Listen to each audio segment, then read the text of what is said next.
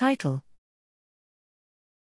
SeqPanther, Sequence Manipulation and Mutation Statistics Toolset. Abstract: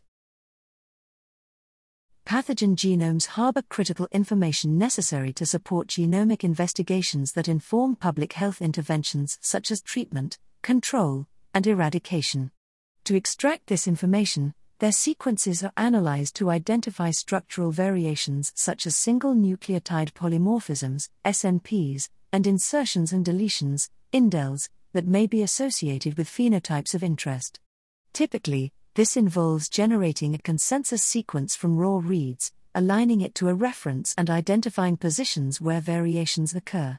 Several pipelines exist to map raw reads and assemble whole genomes for downstream analysis. However, there is no easy-to-use, freely available bioinformatics quality control (QC) tool to explore mappings for both positional codons and nucleotide distributions in mapped short reads of microbial genomes.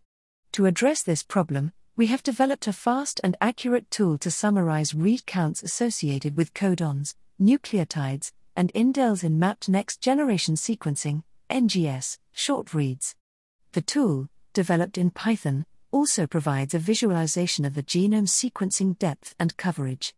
Furthermore, the tool can be run in single or batch mode, where several genomes need to be analyzed. Our tool produces a text-based report that enables quick review or can be imported into any analytical tool for upstream analysis. Additionally, the tool also provides functionality to modify the consensus sequences by adding, masking, or restoring to wild-type mutations specified by the user. Availability: SeqPanther is available at https://github.com/codemillion/SeqPanther, along with the necessary documentation for installation and usage.